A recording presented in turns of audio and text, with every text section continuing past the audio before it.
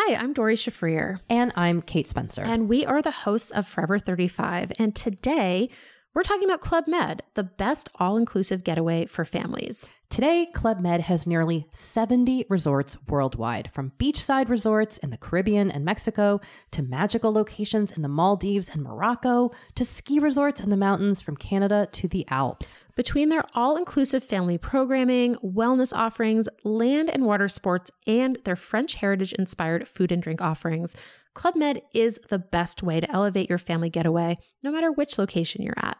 To learn more, visit clubmed.us. Ryan Reynolds here from Mint Mobile. With the price of just about everything going up during inflation, we thought we'd bring our prices down. So to help us, we brought in a reverse auctioneer, which is apparently a thing.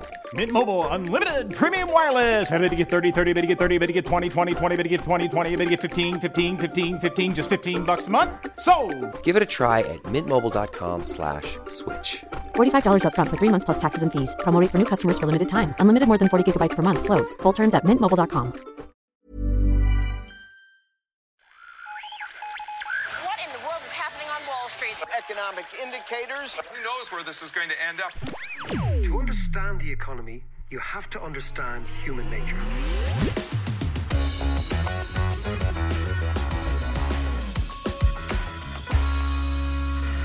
How you doing there? It is David. It's the weekly podcast. We are coming from the Set Theatre in Kilkenny. We're in the middle of the Kilkenomics Festival.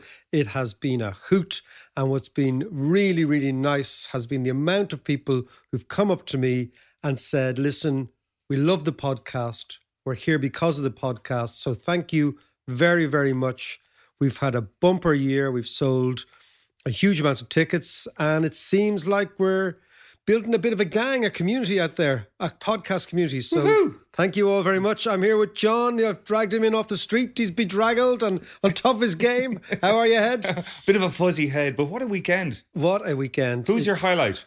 Well, I mean, there were many, John, but interviewing Paul Krugman, the Nobel Prize winner, in St. Canice's Cathedral with 900, maybe 1,000 people in a beautiful Gothic cathedral, and listening to, for me, the best economist, not only of his generation, but maybe the last close to 100 years. I mean, he's up there in my view with Keynes. I mean, he's a really brilliant person. Yeah.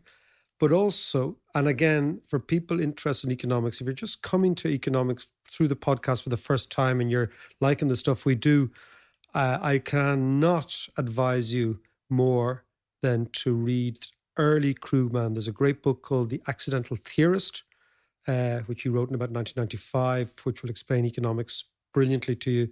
Or there's a great book called The Return of Depression Economics, which he updated after the 2008 crisis. These are really fantastic kind of touchstones of how to write economics, how to think about it. So, and also the lovely thing is everyone had warned me that he was really grumpy. And he turned out to be absolutely lovely. And the reason he told me, I said, I didn't say to him, everyone said you're grump and you're actually nice, obviously. But he said, no, I like doing things. He said, I do 3 gigs. He said, I do gigs that pay me really well. He said, gigs the New York Times forced me to do by contract. And then he said, every couple of years I do gigs that sound like fun. And he said, I read about, and the amazing thing is he read about Kilkenomics. He said, I read about these Irish guys doing economics and comedy.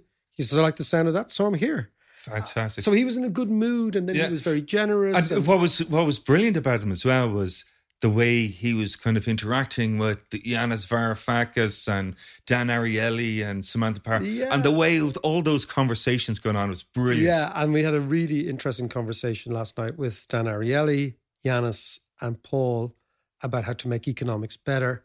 You would think, That was a great session. A couple of years ago, you'd think would 20 people turn up to that? And there was about 1,000 people in that room. Yeah. It was an extraordinary gig. So if you missed Kilkenomics and you're just listening to us wherever you are, we have recorded many of these conversations with, for example, Dan Ariely, again, fantastic stuff, with Yanis Varoufakis. Samantha Power was fascinating, Obama's human rights advisor. A really interesting one was Betsy Stevenson, who was Obama's Council of Economic Advisors, was the head of the US Labor Department. She was fantastic. An amazing woman. I've always read her stuff. And again, emailed her during the year, asked her to come over. She said yes. So we have all these amazing conversations, I think really fascinating conversations, which we'll share with you on Patreon. And again, if you like our stuff, John, myself and JM love putting the cast together, as you know. But again, as I said, it costs us quite a bit. And if you do fancy the stuff and you like what we do, we'd appreciate it greatly if you could support us and throw a few quid our general direction to put in the kitty so that we can do more of this and bring more of these people over to Ireland, or not even over to Ireland, within our network, so we can record conversations with them and share them, because it's not always you get to talk to a Nobel Prize winner about leprechaun economics, which is what he was chatting about.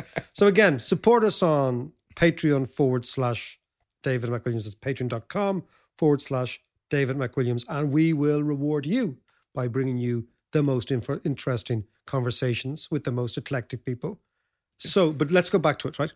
So what was really, really lovely about Krugman is he was warm and he was generous with his ideas and he was funny. But of course, you're in the presence of real genius, you know, so everything he says is a little pearl of wisdom.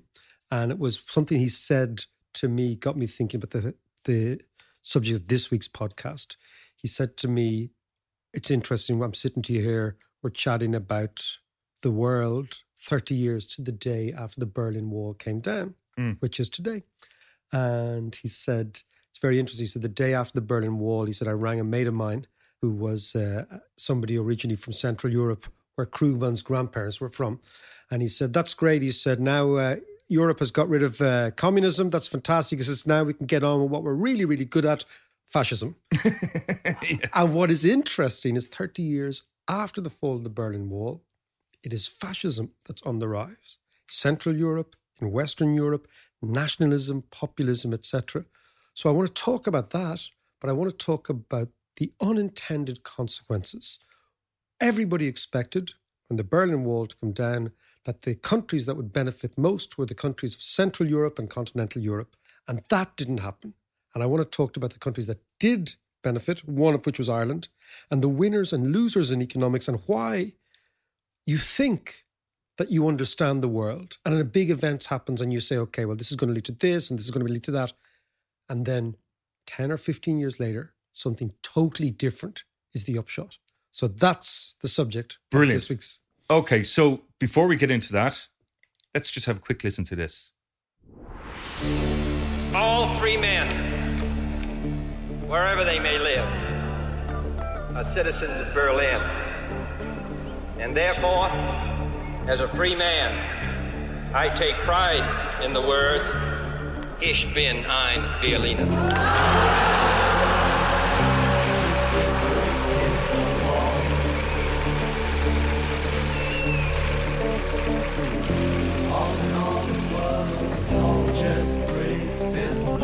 Mr. Gorbachev, tear down this wall.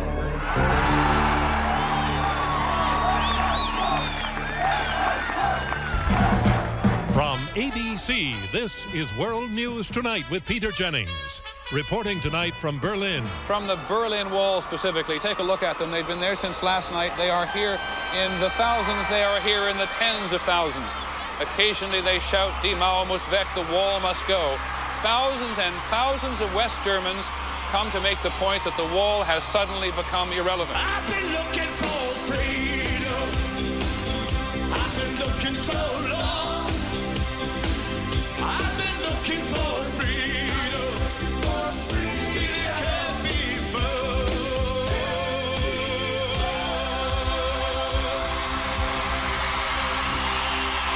Who was that at the end? Believe it or not, that is our friend David Hasselhoff, the Knight Rider himself, Baywatch. The Hoff, man. The Hoff. Well, I tell you, that bit is taken from him singing over that weekend of the Berlin Wall coming down from a cherry picker, a massive, massive crowd on the Berlin Wall. And there he was singing the Freedom Song. Brilliant. But listen, let's you got to Google that. YouTube, that's got to be on YouTube. It's brilliant. But let me tell you one other thing about Springsteen. The year before, in 1988, Springsteen did a gig in Eastern Europe to 400,000 people. And he did a 4-hour gig. There is no accounting for bad taste. But he had, you know, they say he inspired the East Germans and down came the wall. Rock and roll. So rock and roll brought down the world. But anyway, before we go any further on that, let's talk about Germany. Let's talk about that moment that the wall came down and then what it meant, both in Germany, but in Central and Eastern Europe. Let's bring it back to Ireland. And you have a big theory on this. And then we'll look at all the other stuff. With Krugman's sort of note about the rise of fascism. Yeah. Well, I think, John, what I've always found fascinating about economics is the way in which it shifts. That you think one thing's going to happen and then something totally different happens. Yeah. That's something that I'm always very, very well aware of. And it also cautions me about making these great big statements about the future because, you know, sometimes you're blindsided. And I think the lesson of the fall of the Berlin Wall is one that we should heed in terms of what happens when a big event occurs, which people have been waiting for, albeit unexpected at the time, but you think this is going to lead to a chain of events that take us on this road, and in actual fact, it leads to a chain of events that take us on another road. So when the Berlin Wall fell, and I remember it distinctly at the time, the supposition was that the countries around Germany, particularly Eastern Germany, Czechoslovakia, Hungary, Poland, that part of the world, right? Mitteleuropa, which used to be called Mitteleuropa, Middle Europe, Central Europe, would end up benefiting very quickly economically. And the idea was that they had well-educated industrial working class labour forces educated by the communists. And the communists may have been many things, but technocratically and technically they were very able. Second thing is a country like Czechoslovakia, for example. Czechoslovakia was the most industrialized country in Europe before the Second World War. Yeah, so they did all the infrastructure. Huge industrial legacy. And you know the way people who do fitness, like Neil, when I do boxing, talks to me about fucking muscle memory. I'm like, man, I've muscle amnesia. I have no memory at all. But countries also have industrial memory. So that the idea was that these countries had this educated industrial class waiting to be liberated. Then investment funds would flow from the West. Those investment funds would be attracted in by two things. One is the wages were lower, number one. And two, that these countries were very close to the main market. The main market was always going to be Germany or France, a big industrial... And the opening new market of Russia as well. And the opening new market of Russia. And that these countries and countries further to the east would get this massive, massive gain really quickly. And that those gains would be permanent. And that those were the countries that would benefit most from the end of communism, because those are the countries that were communist. Yeah. And if you believe that communism wasn't good for you, then you take communism away, then the gains would come most immediately and most permanently to the countries that were under communism for 40 years. That was the theory. But something else happened in practice. The country that actually did most spectacularly well in the 30 years after the fall of the Berlin Wall was not Eastern Germany or even Germany itself, was not Czechoslovakia, was not Poland, was not Slovakia, Hungary, any of these. It was Ireland.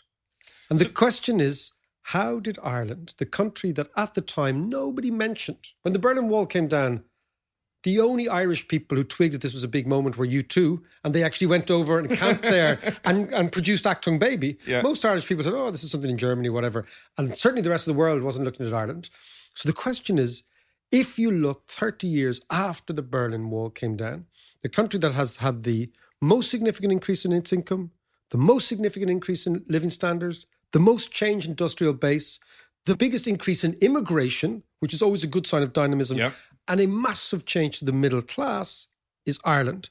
How did that happen when it wasn't expected? Yeah, okay. So now talk me through this, because this is a curious one. It is a curious one. So what happened was the Berlin Wall comes down. Everybody thinks, okay, Germany is now going to be a united country. Mm-hmm. A united Germany has historically had a weakness for going to the east. It was called the Drag nach Osten under Bismarck. Hitler called it something else. But the idea was that everyone thought Germany was going to pivot away from Western Europe and the European Union, which had glued it to the West since 1957, which was the Treaty of Rome, and then all the subsequent treaties in the European Union based around Brussels. The NATO members thought, hold on a second. I mean, NATO being Britain and America, thought, hold on a second, a unified Germany, we've got to figure out where that is militarily, because that was our buffer zone against Soviet Union for 40 years. Now, what are we going to make of it? And Thatcher had a particular disliking of Germany in general. Yeah, she had Mrs. Thatcher was a war baby. She was a product of the Second World War in Britain, so she had a totally different. And they actually had taken in, I believe, a Jewish immigrant. They had taken in Jews, like a lot of British people did, a thing called the Kindertransport, which got Jews out at the very, very end in 1938 out of Austria and Germany. But the European Union said, okay, Germany's unified. What do we do? We've got to anchor the Germans back into Western Europe. Mm-hmm. So the price the Germans are going to pay for unification is going to be, they're going to have to give us their currency, right? The Deutschmark. So we're going to create the euro.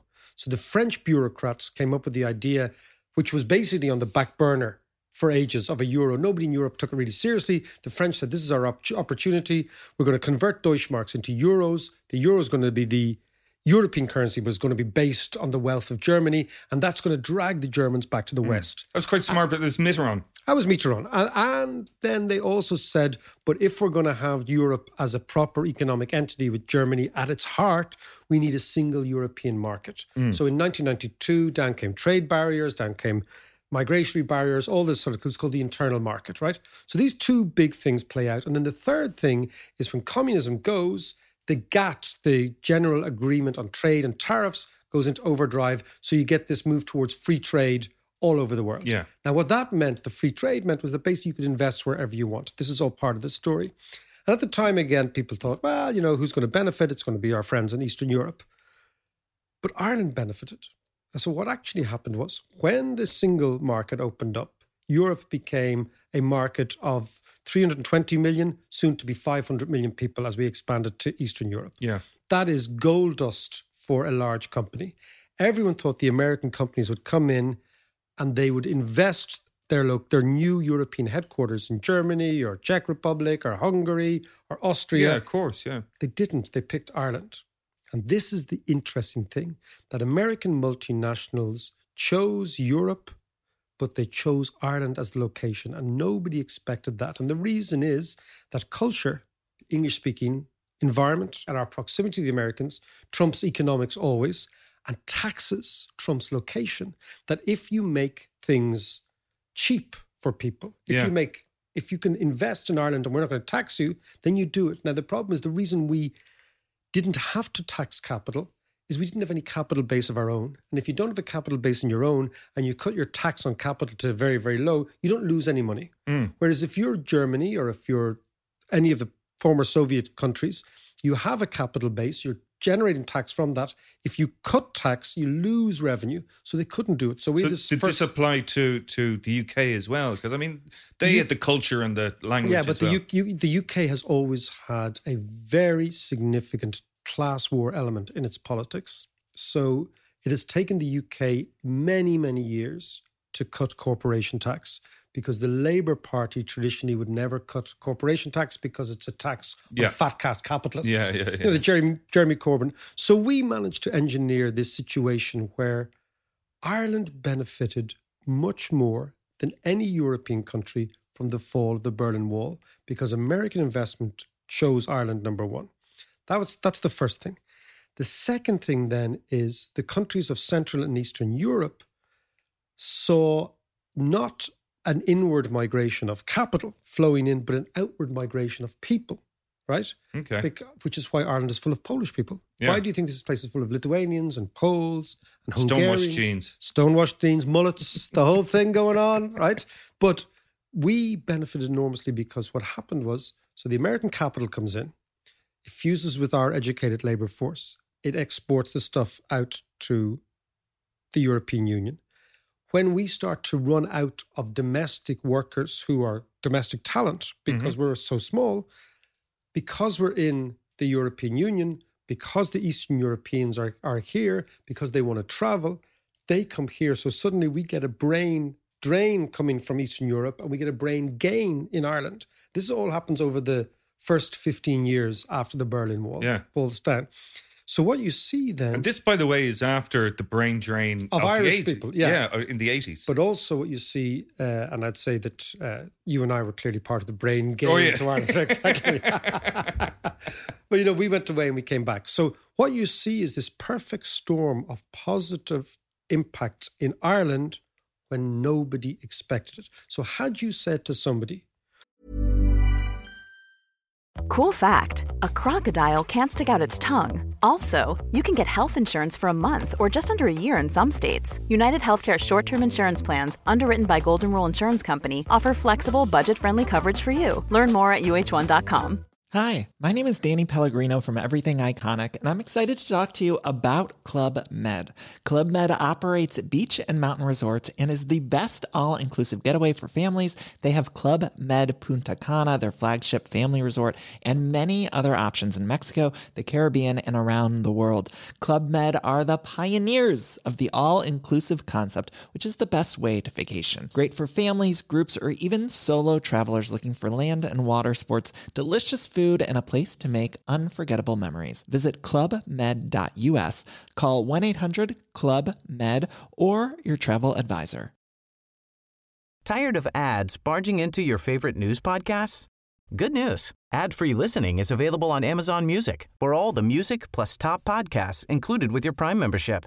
Stay up to date on everything newsworthy by downloading the Amazon Music app for free or go to amazon.com/news ad free. That's amazon.com/news ad free to catch up on the latest episodes without the ads. When Ray Houghton put the ball in the English net, this is the Neckar Stadium, John, June 1988. I remember it well. When you were listening to that Springsteen geezer and I was watching football, okay? If you had said in the next 30 years, Ireland is going to be a boom place and we'll have ups and downs and booms and busts, but we're going to get rich, people would said, no way. Yeah. How come, right? And that's the interesting thing. So there's another layer in this story. When communism falls in Europe, the Politburo in Beijing is watching all this. And they're watching the implosion of the Soviet Union. And they're watching the Soviet Union break up into its constituent parts. And they're watching the Communist Party disappear. And they're watching the Warsaw Pact, the military alliance, disappear, and NATO moving towards the Baltics and towards the bottom end of Ukraine. And the Chinese are saying, whatever the fuck happens, that's not going to happen to us. And this is not long after Tiananmen Square. This is 2 months after Tiananmen Square. So they say, we are going to do the following. We realize that if we are weak, the Americans, the West, will destroy us. That's what their lesson was. The Russians, the Soviets were weak. They weren't strong, and they were destroyed. So we've got to get strong. How do we get strong? We create a manufacturing powerhouse in China. How do we do that? We do that without this democracy, because the democracy makes you fragile. Would they start from scratch then? They were more or less starting from scratch. Right, okay. Because Mao Zedong had these crazy ideas of the Great Leap Forward. He had collectivization of agriculture. They were very, very... I mean, the Chinese were this ridiculously crippled economy driven by crazies like the Gang of Four. I mean, it was really extreme. People don't forget how extreme Maoism actually was. Yeah. But Deng Xiaoping came in, and in 1981, he said something very interesting about how he was going to reconcile communism and capitalism and growth. And he said, and it was really cryptic and Chinese, he said at a party speech, I don't care what the color of the cat is, whether it's black or grey, as long as it catches the mouse. What does that mean? He meant, I don't care if we're a capitalist country or a communist country, as long as we generate the economic growth that will make us strong. And that's what he said. And that was understood by everybody to say, okay, let's go for it. And this was Deng Xiaoping opened up China. But, so the Chinese begin to start exporting basic manufacturing goods. Okay? Who suffers when you export basic manufacturing goods? The countries that make basic manufacturing goods suffer from China.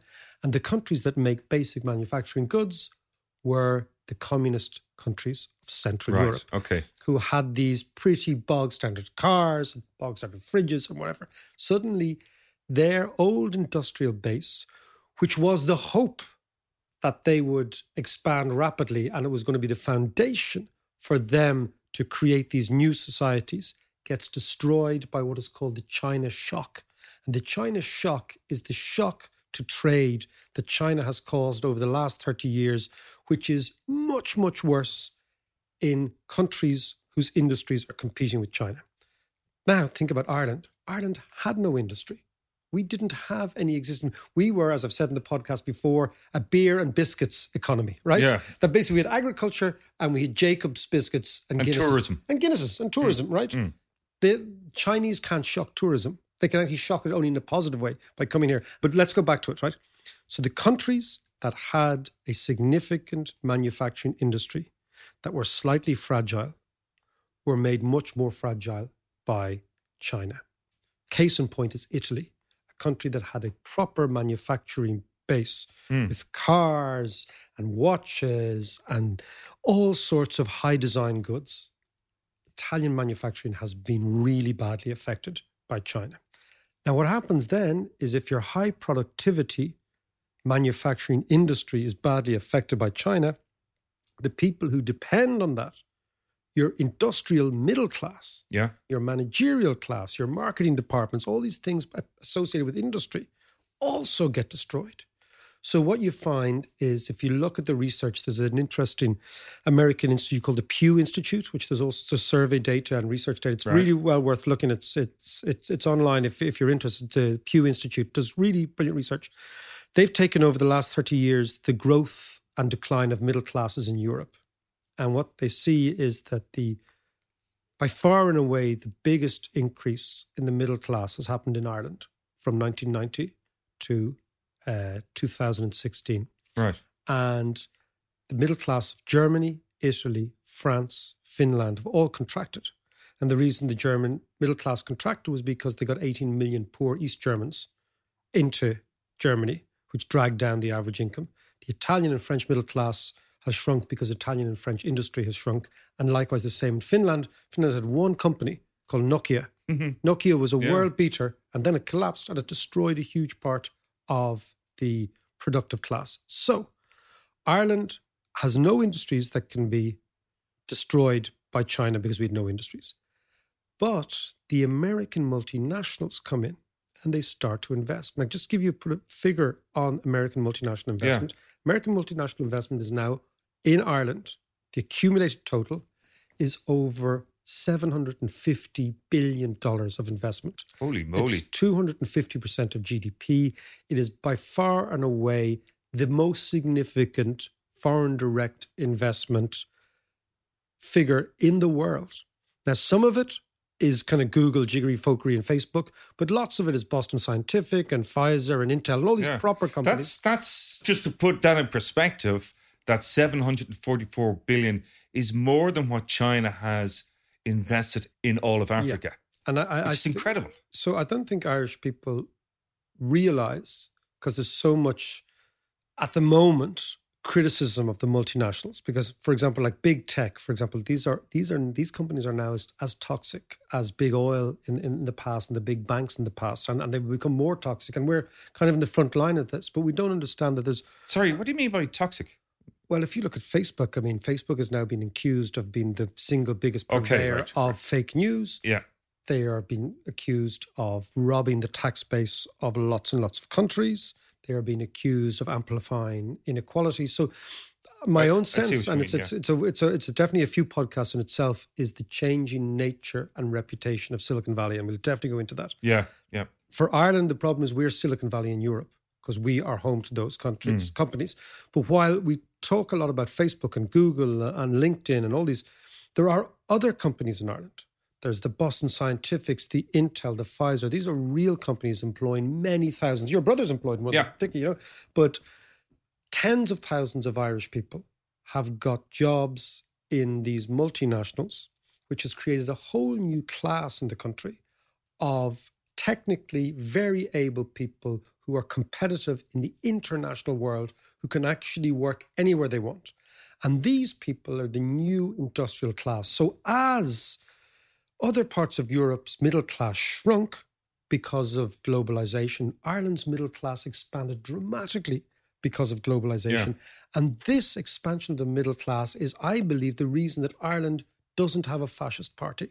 And the rest of Europe is now dealing with fascism as the single most rampant political idea. And for some reason, and I believe the reason is economic, we don't have it. So imagine the fall of the Berlin Wall doesn't lead to democracy and flourishing capitalism in Europe. It ends up with the threat of fascism, which we're seeing all over Europe. Right. The fall of the Berlin Wall in Ireland, which nobody thought was going to do everything, leads to a dramatic change in the middle class, a dramatic increase in living standards, and a political centre ground, which I call the radical centre, which has actually remained incredibly strong. So in a one way, what has happened over the last 30 years is Ireland has become an outlier, not just on economics, but also on politics. And it's the Krugman thing that interests me now, which is Europe is reverting to fascism as the legacy of what happened in Berlin 30 years ago. That's really interesting, actually. So come here to me then, just to recap on that. So 9th of November, 89, fall of the Berlin Wall. That led to a chain reaction where Central Europe, which is supposed to do well, Doesn't do well. It does well, but not as well as expected. And the problem with politics, John, is that its expectations determine things. If you're poor and you remain poor, your expectations haven't changed. If you're poor and you have been told for years and years and years, we are only poor because of communism. And you know what? Your grandfather and your great-grandfather, they lived in a rich country. And if we could only just get rid of this system, we're going to be rich. And we're going to be like the Germans. So the expectation in the winter of let's say, 1990, 1991, all over Europe is, in a matter of years, we're going to be rich. Yeah. Our expectation in Ireland was, in a matter of years, we're going to live in Brooklyn. Right?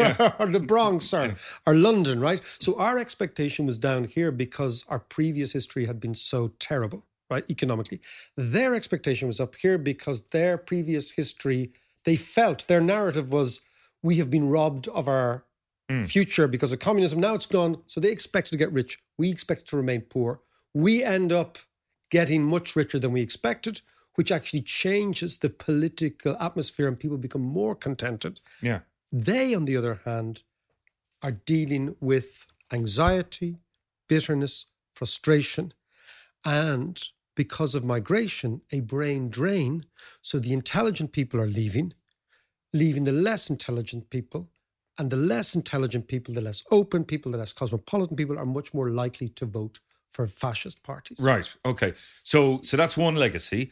The second legacy is, after 1989, China opened. China was unleashed on the world. And we get a positive China shock and they get a negative one. Right. They get a negative one because their old industry gets destroyed in the open market by cheaper Chinese products. We get a positive shock because American multinationals react to the China shock by doing two things. One is they amplify their overseas investments, okay, because they want to actually get out of the United States and deal in the big world. That's the first thing. A huge disproportionate amount of that American investment comes to Ireland, as we say with those figures, the 700-odd billion, right? That builds a new industrial class that was never there. Because we didn't have an industrial class to be destroyed by China, we didn't get a negative shock. And we end up with an entirely new, what you would describe as industrial infrastructure built by Americans, worked in by Irish people. The wages go to Ireland. Some of the tax revenue comes to Ireland. Lots of the tax revenue goes to shareholders. But that's the world we live in. Yeah. So we're getting all these positive shocks when other countries are getting negative. And where you see this is in the body politic. Right. So are you saying then, just to be clear, that 1989, the fall of the Berlin Wall, we benefit hugely from that. Central Europe went down. China got a massive boost, but also it was the root of populism and indeed Brexit. Yes. I mean, the way I think about the world is always in big sweeps, big decade-long epochs. I don't think, I never read the paper and say, okay, this is going to happen tomorrow. I just think, okay, well, how is this going to play out? So the first thing is the China shock undermines everyone with a manufacturing base. A traditional manufacturing base. The two parts of the world that have traditional manufacturing. So the three parts of the world of traditional manufacturing base before China was Japan, Western Europe, and by Western Europe, I mean Britain as well, and the United States.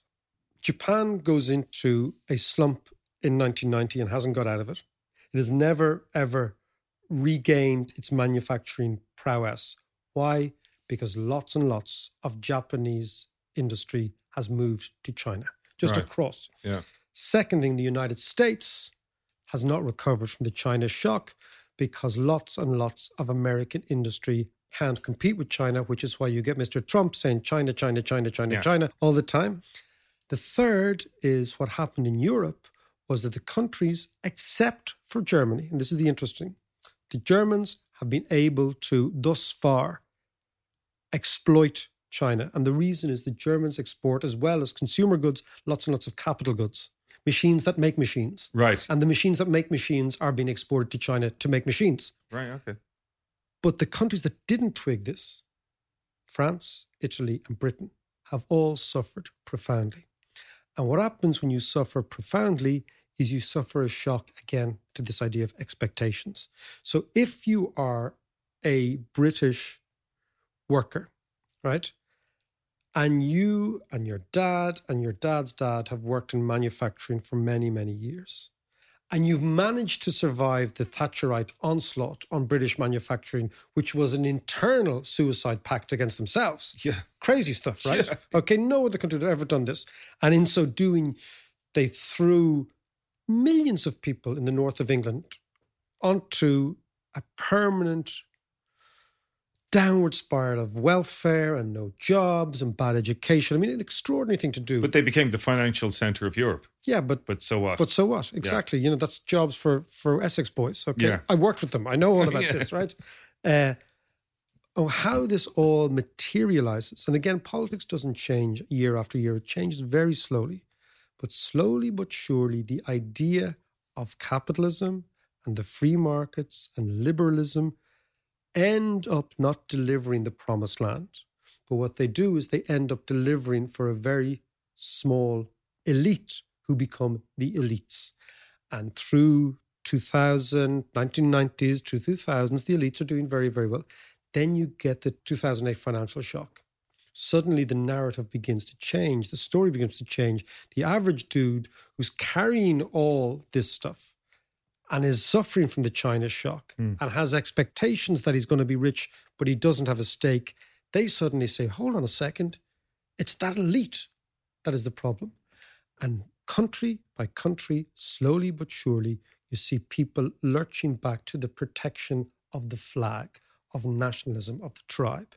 So it begins with Le Pen in France, Le Pen Senior, and then Marine Le Pen. Yeah. Then in Italy, almost out of nothing, the Italian Northern League comes up, now the Italian League, and Salvini is in power. In Poland, you see a shift to the extreme right, very liberal. In Hungary, in Germany, the AfD, the Alternative for Deutschland, have now got 12%. And of course, in Britain, it manifests as Brexit.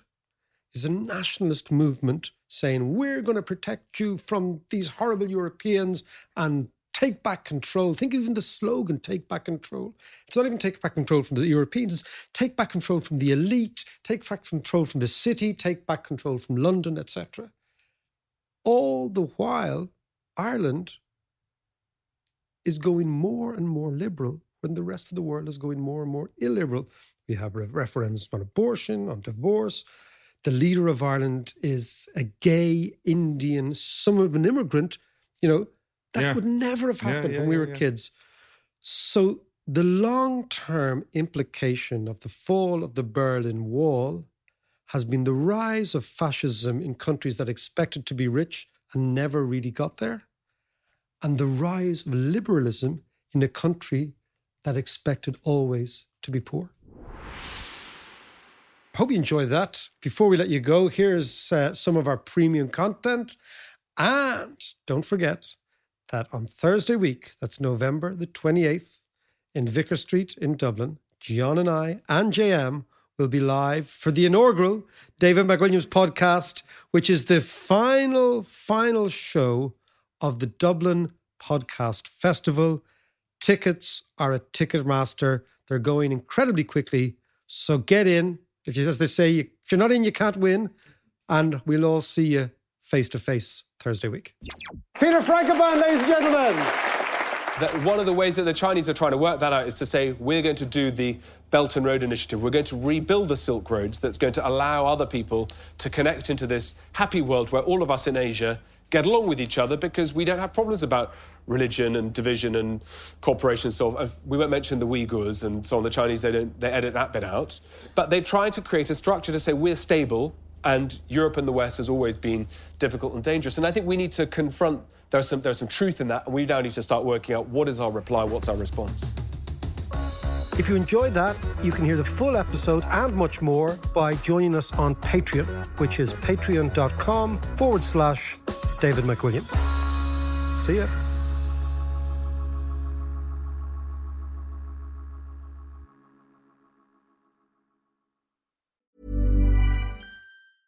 Hi, my name is Danny Pellegrino from Everything Iconic, and I'm excited to talk to you about Club Med. Club Med operates beach and mountain resorts and is the best all-inclusive getaway for families. They have Club Med Punta Cana, their flagship family resort, and many other options in Mexico, the Caribbean, and around the world. Club Med are the pioneers of the all-inclusive concept, which is the best way to vacation. Great for families, groups, or even solo travelers looking for land and water sports, delicious food, and a place to make unforgettable memories. Visit clubmed.us, call 1-800-CLUB-MED, or your travel advisor. Tired of ads barging into your favorite news podcasts? Good news. Ad-free listening is available on Amazon Music for all the music plus top podcasts included with your Prime membership. Stay up to date on everything newsworthy by downloading the Amazon Music app for free or go to amazon.com/news ad free. That's amazon.com/news ad free to catch up on the latest episodes without the ads.